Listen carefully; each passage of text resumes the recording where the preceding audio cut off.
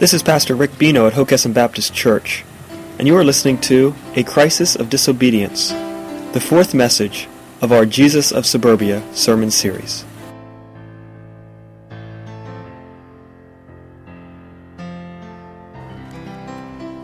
Good morning. We're going to have our teaching today in two parts, separated by another short time of worship. And as I was talking through this with the worship team, one of them asked which part was the good part. Hopefully they'll both be good parts. I want to begin by reading our passage that we'll be focusing on in this first part from the book of Amos. So if you have your scriptures, I encourage you, if you would, to turn with me to Amos chapter 5. And we'll be reading verses 4 through 24 of Amos chapter 5. During the course of our Jesus of Suburbia series, we've been taking our teachings from the book of Amos, as well as from the teachings of Jesus. And this first part will focus on Amos chapter 5, starting in verse 4.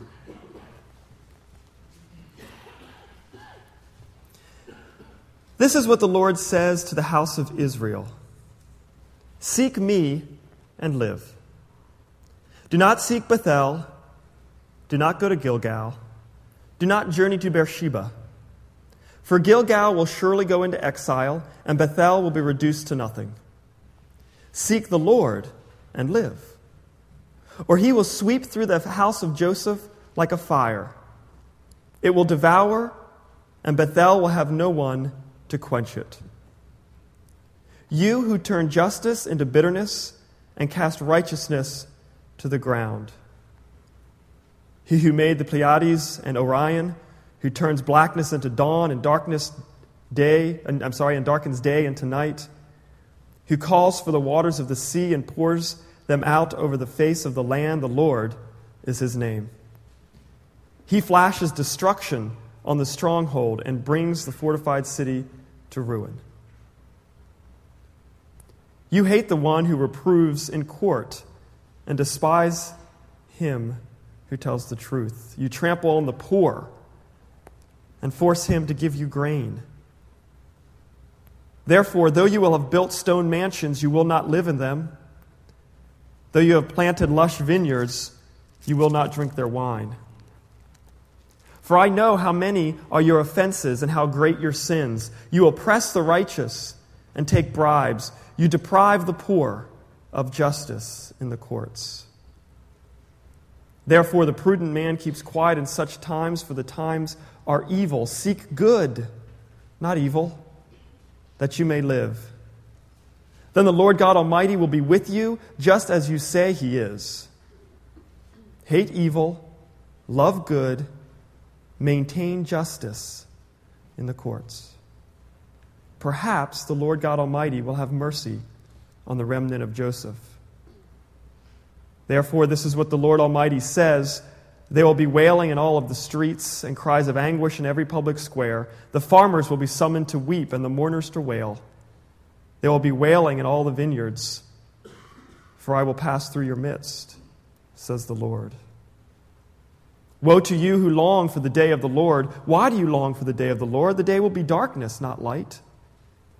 It will be as though a man fled from a lion only to meet a bear, as though he entered his house and rested his hand on the wall, only to have a snake bite him. Will not the day of the Lord be darkness, not light, pitch dark, without a ray of brightness?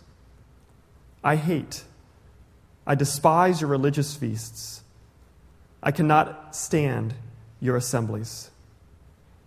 Even though you bring me burnt offerings and grain offerings, I will not accept them. Though you bring choice fellowship offerings, I will have no regard for them. Away with the noise of your songs. I will not listen to the music of your harps. But let justice roll on like a river, righteousness like a never-failing stream.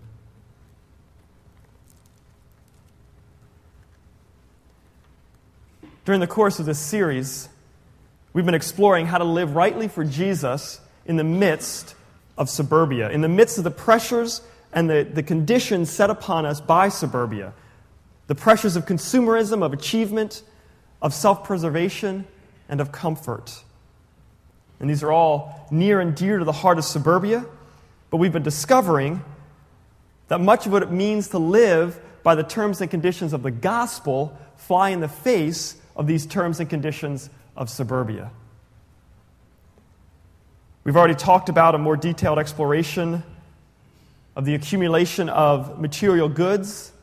We've talked about a lives oriented around ease.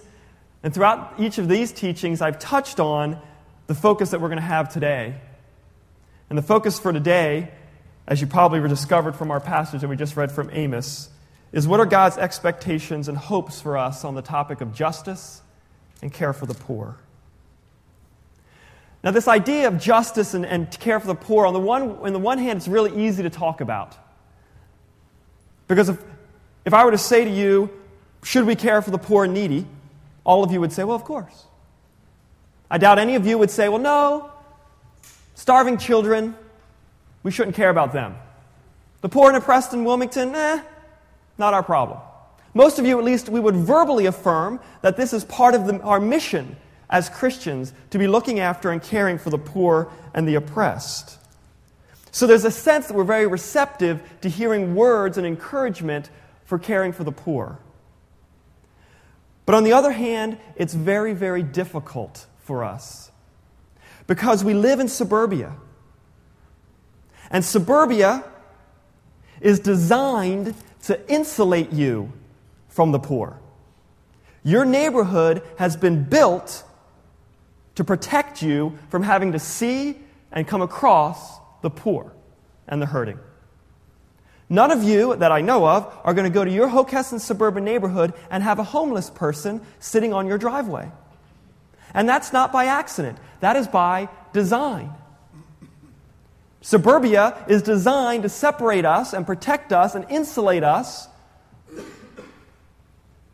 from much of the poverty that's in our world. And so even though we as Christians, we affirm that we want to care for people in these situations, we live in places that tell us we don't have to. And so we're sort of pulled in two different directions. But there's something brewing in the hearts of many in this church. And for many of you, this sermon is something you've been waiting for. There's something brewing in many of us that say an insulated Christianity is an empty Christianity. There's something in you that compels you to see the needs of others and respond to them. There's something brewing in our church. And it's gaining momentum not just in our church, but in evangelical Christianity. And it's a passion for justice. And I don't want to say that this is something new historically, because that just sort of shows our own historical arrogance. It's not the birth of something. This idea of justice and pursuing justice is not a birth of something, but it's the rebirth of something that's been part of the heartbeat of God's people for better, for more or for less, for the thousands of years. For the heart of God has always been sympathetic to the poor, as long as there's been poor to be sympathetic for. And so what's happening, I hope, is that we rediscover this crucial part of our faith. And that it'll gain a greater spotlight in our lives as American suburban Christians. And so this morning I want to talk from these two passages, Amos and later from Luke, about why is it that justice falls by the wayside of our faith? Why is it that even though we read so much about justice in Scripture,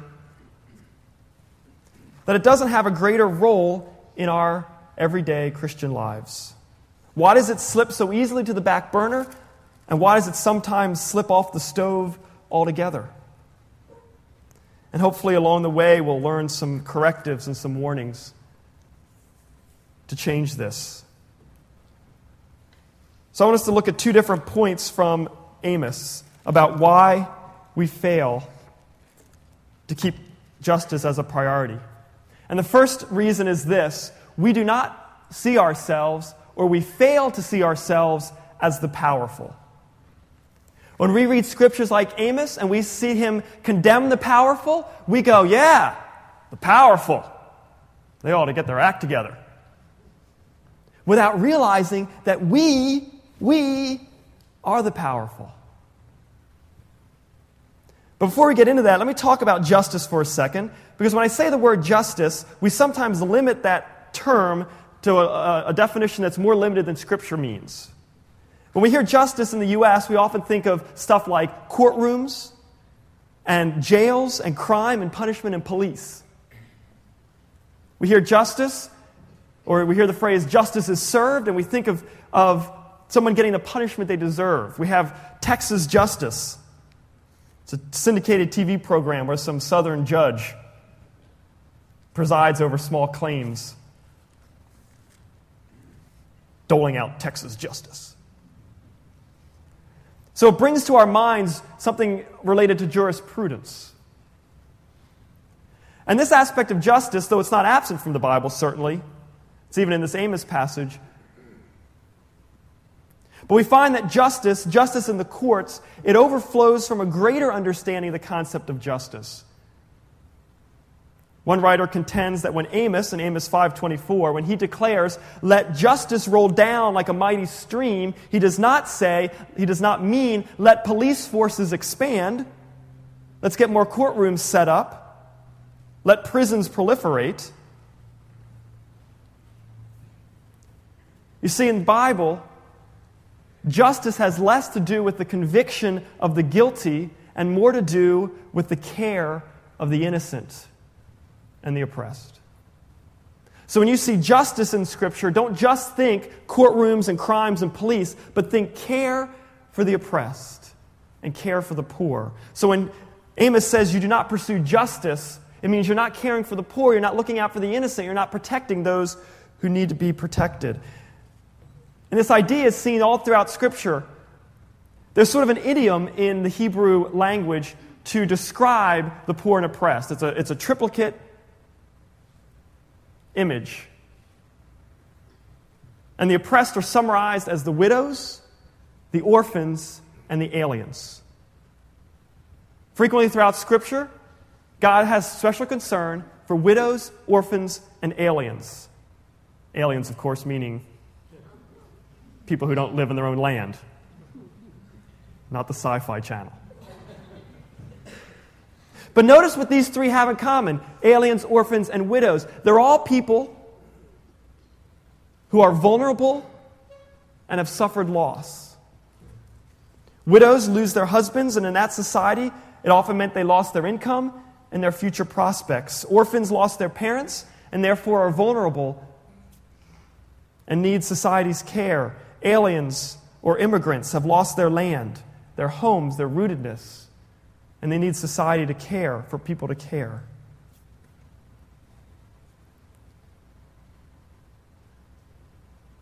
And so God calls for us to be alert and awake to see those who are suffering, those who are vulnerable, and those who have loss. And so we don't just leave justice in the hands of the police or the jails or the court system. But God goes beyond that to seek out and protect the innocent and the poor and the oppressed. But the scary thing is that the testimony of Scripture, particularly of Amos, it puts that responsibility on those who have power. Those of us who have social power, economic power, and status power. If you have power, this passage is talking to you. And God condemns the powerful in multiple places in this passage, including verse 11, where it says that in your power you trample the poor. You gain your power, and you build your mansions. But what about the poor? He goes on in verse 12 to say, you oppress the righteous, you take bribes, and you deprive the poor justice. The powerful have so greatly perverted justice that even the court systems have fallen apart. Now, I wonder if I have to argue that you are the powerful.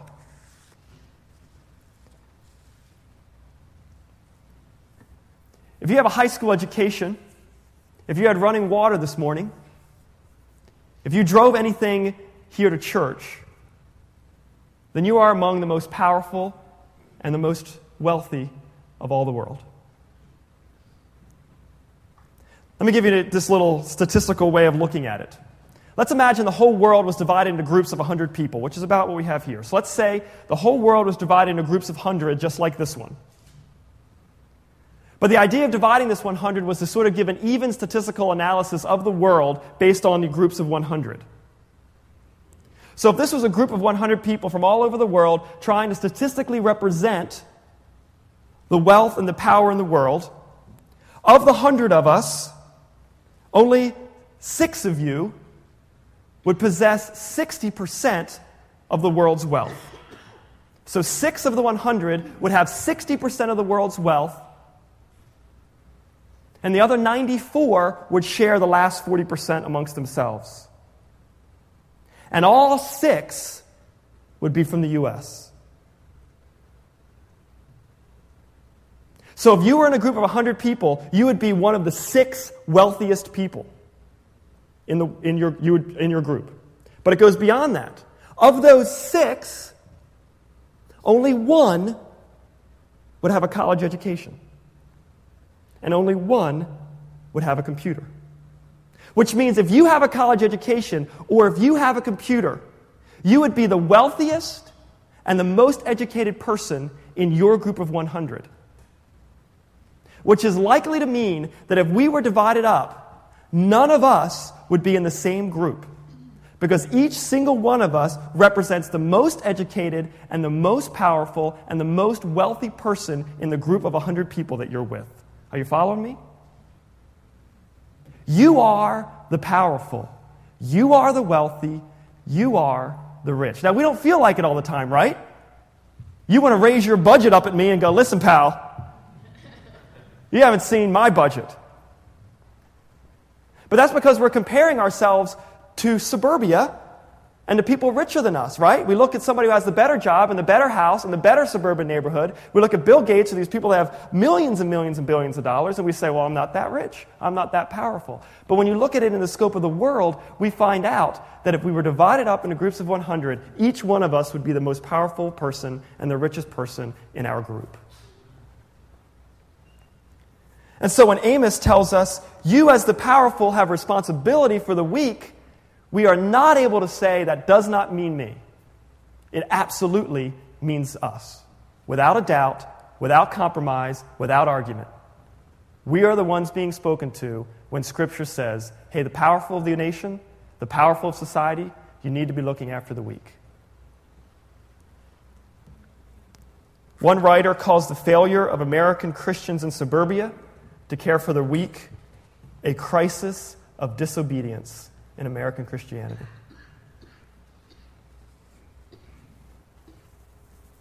Let's look at a second issue from Amos that's equally as disturbing. So if you're not disturbed yet, you're about to be. And the second is that we wrongly disconnect justice from worship.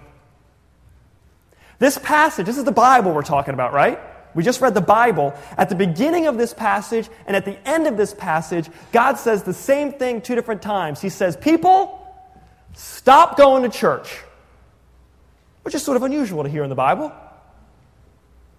Now, of course, in Israelite time, they didn't have church, so to speak, but they had their places of worship. And you know how this passage starts? He says 3 times, don't go to your places of worship. Don't go to Bethel, a place of worship. Don't go over there to Gilgal, another place of worship. Don't go to Beersheba. He says, don't bother going to your places of worship. And the reason is in verse 7. Because you turn justice into bitterness and righteousness, you cast righteousness to the ground. Literally in Hebrew, it's you flip justice upside down, you flip righteousness upside down. You're all backwards. You come to church, you come and worship, but where's the justice? Where's the righteousness? Where's your care for the poor? Look at verse 21.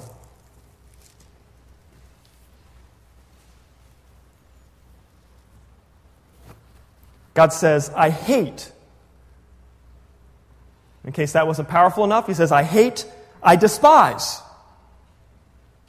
your religious feasts. I cannot stand your assemblies.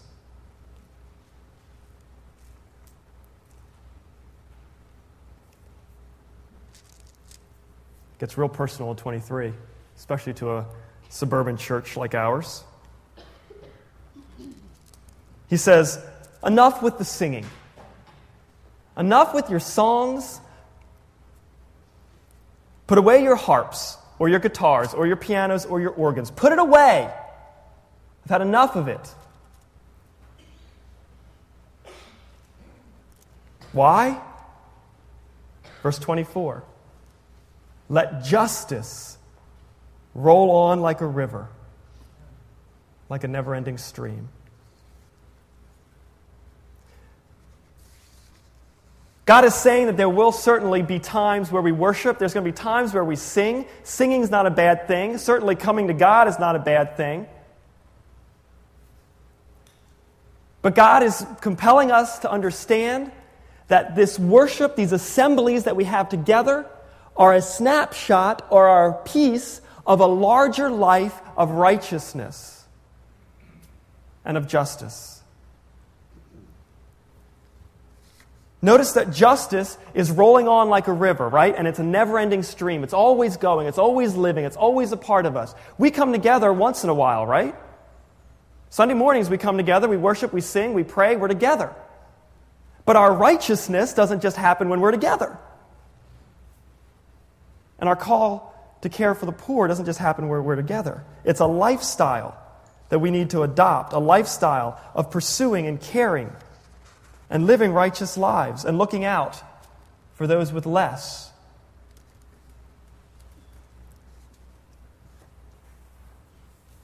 I don't know how you're feeling right now, but that's a harsh and difficult analysis from God of His worship communities, isn't it? And it makes me nervous. I'm the pastor. And it makes me nervous. And it makes me want to pray and focus and repent and think about, would God look at me and say, Rick, enough worrying about all the little things you worry about when it comes to church, and start pursuing caring for the weak, caring for the poor. When God evaluates His worship community, it doesn't seem like He's concerned very much about whether or not we sing praise songs or use a piano or have a coffee time or have enough variety of classes in our Sunday school.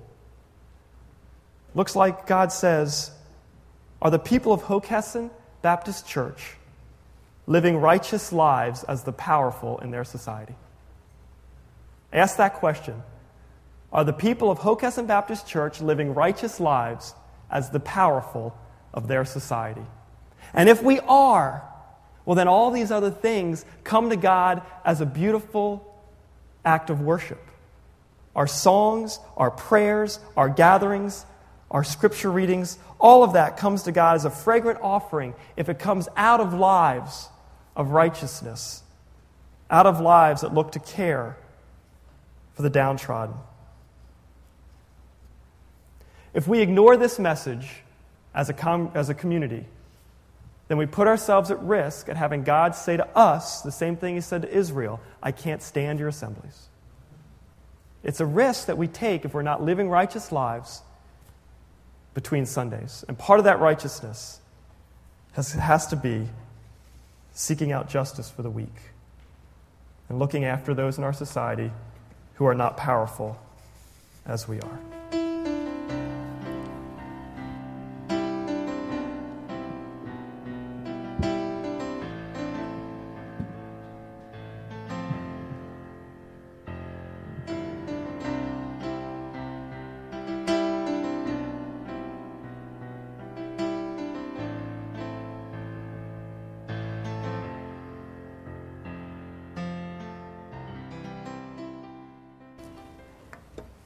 Well, I know what some of you are probably thinking. This has been a bit of a downer, kind of a bummer of a Sunday. But as we talk about the next passage, I want us to continue to think about this idea of justice, but to move into a place of forward thinking and of motivation and of understanding the greater things that God can do through us. So turn with me to Luke 10. We're going to look at the parable of the Good Samaritan. It's a familiar parable that Jesus spoke. I'm just going to comment on it for a few minutes as we end our service today. So turn with me to Luke 10. We'll start in verse 25, and we'll go to 37.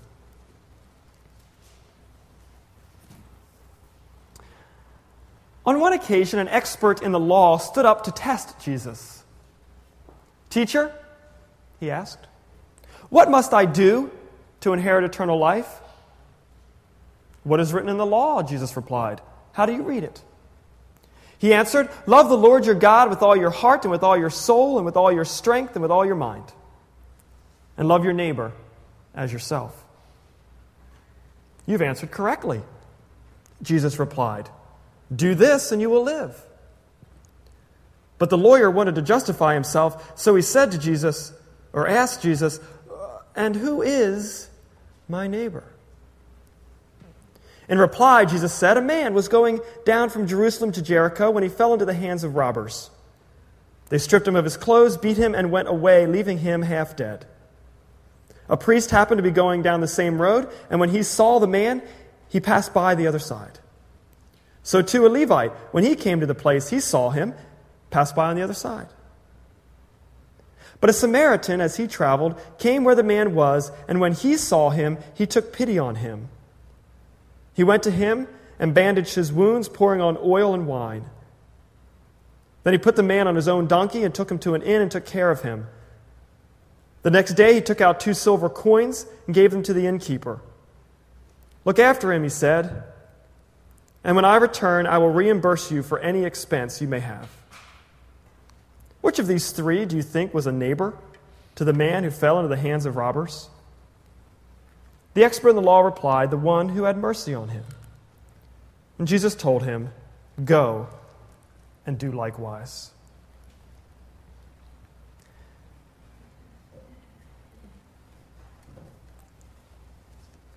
Jesus is approached in this passage by what's called a lawyer or an expert in the law.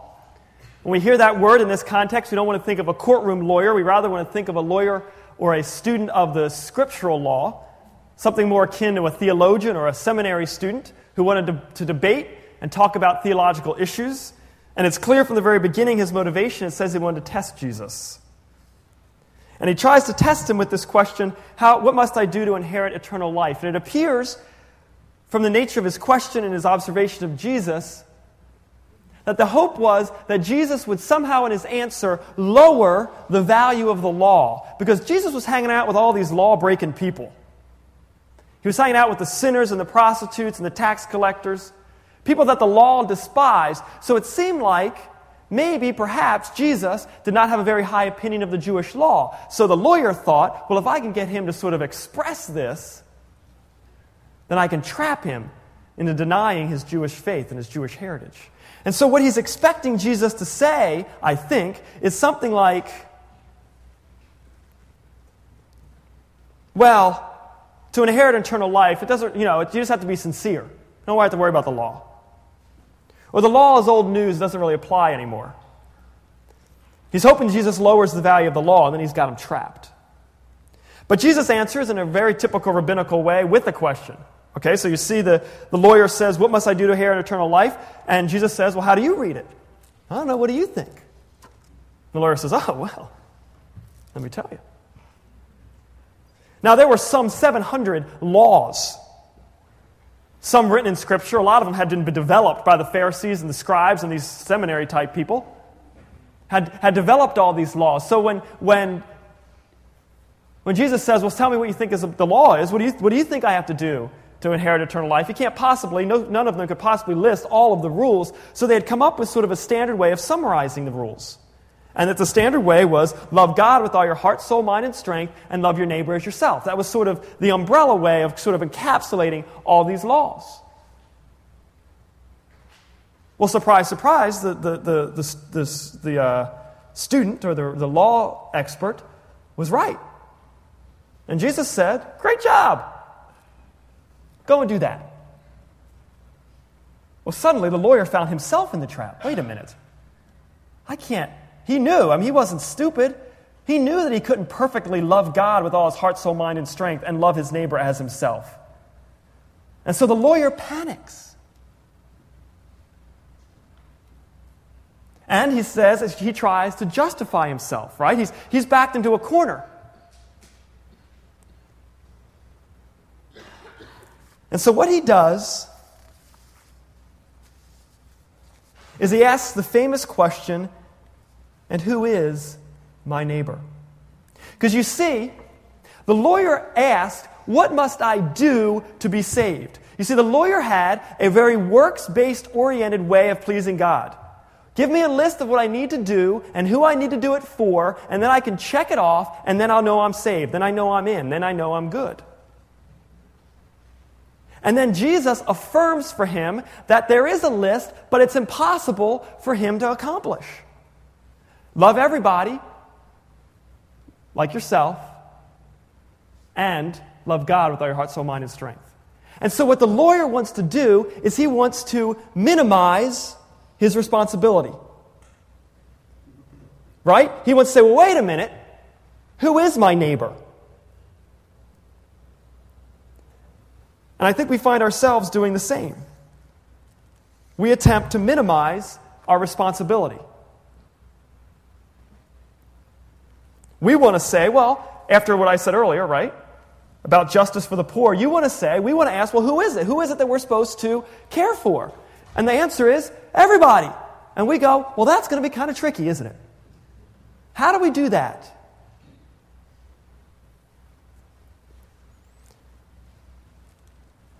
Certainly, suburbia doesn't help us any.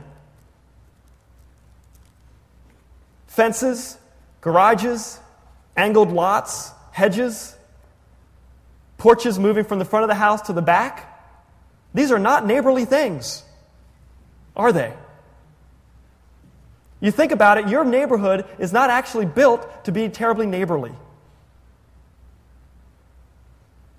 You're fortunate if you have a new neighborhood that has a playground in it.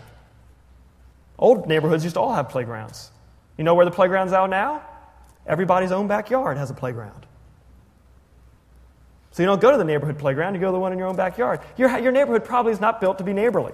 So suburbia isn't helping us any with being a neighbor.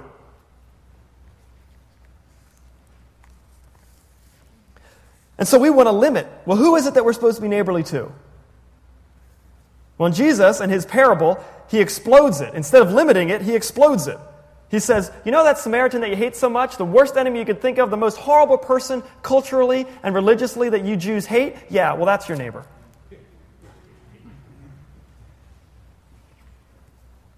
To which the man, I'm sure, rubbed his face like this. And then I'm sure the man was thinking, well, how much do I have to do for this person?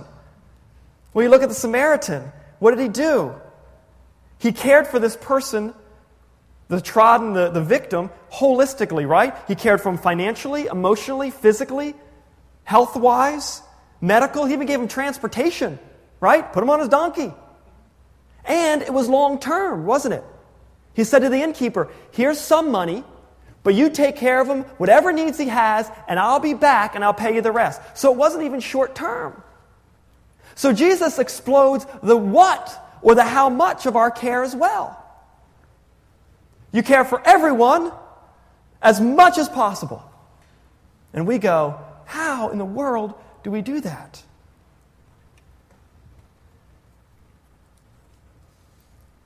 Well, I'll get to that in the next 3 minutes.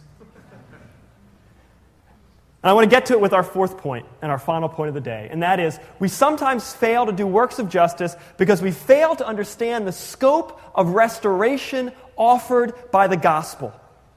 You know what the gospel is in suburban America? Jesus saved me. He died for my sins. That's American suburban gospel. But the gospel of the Bible is that Jesus came to restore and redeem all creation. Amen? Amen. He came to restore creation. When you walk and you touch and you care for the poor, you are living out the gospel. Why are you able to do that? How is it possible that we're able to do that? Because we spiritually are the undeserving poor that Jesus came for. And so we have experienced the restoration and the redemption and the grace of God in our lives. How do we find the power and the encouragement and the energy to care for the poor? We must seek it in the grace of the gospel that's within us. Because the motivation for doing it is going to fade quickly if you're just trying to be a nice person. It ain't going to fit into your daytimer if you just want to be a good guy or a nice lady. It's got to be powerfully motivated by the gospel within us. Now, throughout the life of the church, there's sort of been this pendulum swing with different denominations. Some denominations and some churches have been very, very focused on service and outreach, and they've lost Christ. They've lost the gospel. And they've become majorly a service organization. And then there's the other extreme of churches that have sort of forgotten about justice because they say the most important thing is to talk about Christ. You need to evangelize. If you go and you do works of service but you don't speak of Christ, then you haven't done anything. And I think both of these extremes are incorrect. I think that evangelism, speaking of Christ, and justice, serving Christ, serving the poor for Christ, are hand in hand. They're both part of the gospel. The restoration aspect of the gospel. We communicate the gospel in both words and deeds. Tim Keller, he's a pastor of a church in New York City, an urban church that has lots of outreach ministries. And he makes this observation. When people see and experience the concrete, sacrificial love of Christians in serving the poor, these people will need to hear the gospel just to make sense of what it is you're doing. If you are that person in the neighborhood that walk around and encourage people, you're the one that speaks to your neighbor, you're the one that goes into the city and helps the poor, or you're sitting there and you're mentoring some kid in the city, and you're some rich white person from suburbia, and you're there every week caring for this city kid, somebody's going to look at you and say, "What is wrong with you? What's going on with you?" And you say, "It's the gospel of Christ in me. It's the love of Christ in me." Well, how do we acknowledge the fact that God calls us to care for everyone in every way? Well, here's how it works. He's not calling you to care for everyone in every way. He's not calling you to care for everyone in every way. He's calling His people to care for everyone in every way. It's a community effort. So you aren't supposed to leave here feeling guilty. Man, I have to care for everyone in every way. No. You care for who God brings to you in every way you can. Understand? And as each one of us does that, then the entire community begins to care for more and more and more and more and more people. And so, if all the church would embrace this vision of restoration, then is it possible that everyone, everywhere, would be cared for? Greater things are still to come. Greater things are yet to be done. And so we as a church are going to encourage you to take a piece of this message and live it out. And we're going to do it through something called Day Laborers. There's a little tab in your bulletin. Day Laborers is simply an initiative for this. For the next 12 months, our church is going to partner with 12 different agencies for 12 different service projects that care for the poor. And we're going to ask you and invite you to get involved in at least one of these service projects over the next 12 months. And our hope is that it'll be greater than that. We're hoping and praying that maybe in 6 months we have to offer 2 a month because there's so many people that want to be involved. We already have our first two arranged. We're going to, in April, we're arranged to go to the Sunday breakfast mission. In May, we're doing a Habitat for Humanity project. Our church is sponsoring a day. 2 projects are already set up for April and May. There'll be one for June, July, August, September, October, November, December, January, February, and March of next year. 12 months, 12 projects. We want you to get involved in one. And we want you to experience what it's like to be a part of caring for the poor. We have a lot of people that are excited about it. I want to introduce you to Josh and Christy, if they'd stand up for a second. When I met with Josh and Christy about a year ago and asked them about becoming members of our church, we talked all about stuff, and I said, guys, what would you love to do? And they said, we'd love to help the church connect in serving the poor. And I said, I'll keep that in mind. When Day Laborers came about, I called Josh and Christy. I said, would you like to help us oversee this program? And they said, absolutely. So Josh and Christy are our Day Laborers, thank you, are our Day Laborers overseers. And I wanted you to see their faces because I know some of you have connections with agencies and places and services that we can be involved in that maybe we don't know about. So if you know of some place that we can serve the poor or a way that we could serve the poor, I encourage you to stop them and say, hey, maybe in October and September or something, we can be a part of this organization. Listen, today's sermon and today's talk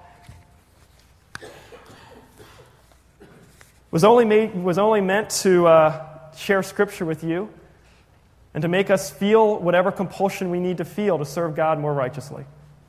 It's not meant to make us feel guilty. It's not meant to feel like a bad Christian. And that's okay if you do, if you need to feel that way.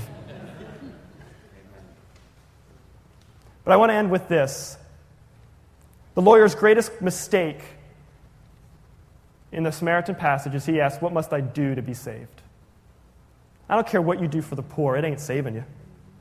You are saved by the grace and mercy of God. And what you're doing for the poor is simply your response to the mercy and grace you've received. So don't feel guilty. Go serve the poor out of the appreciation for the way that God served you with mercy and grace.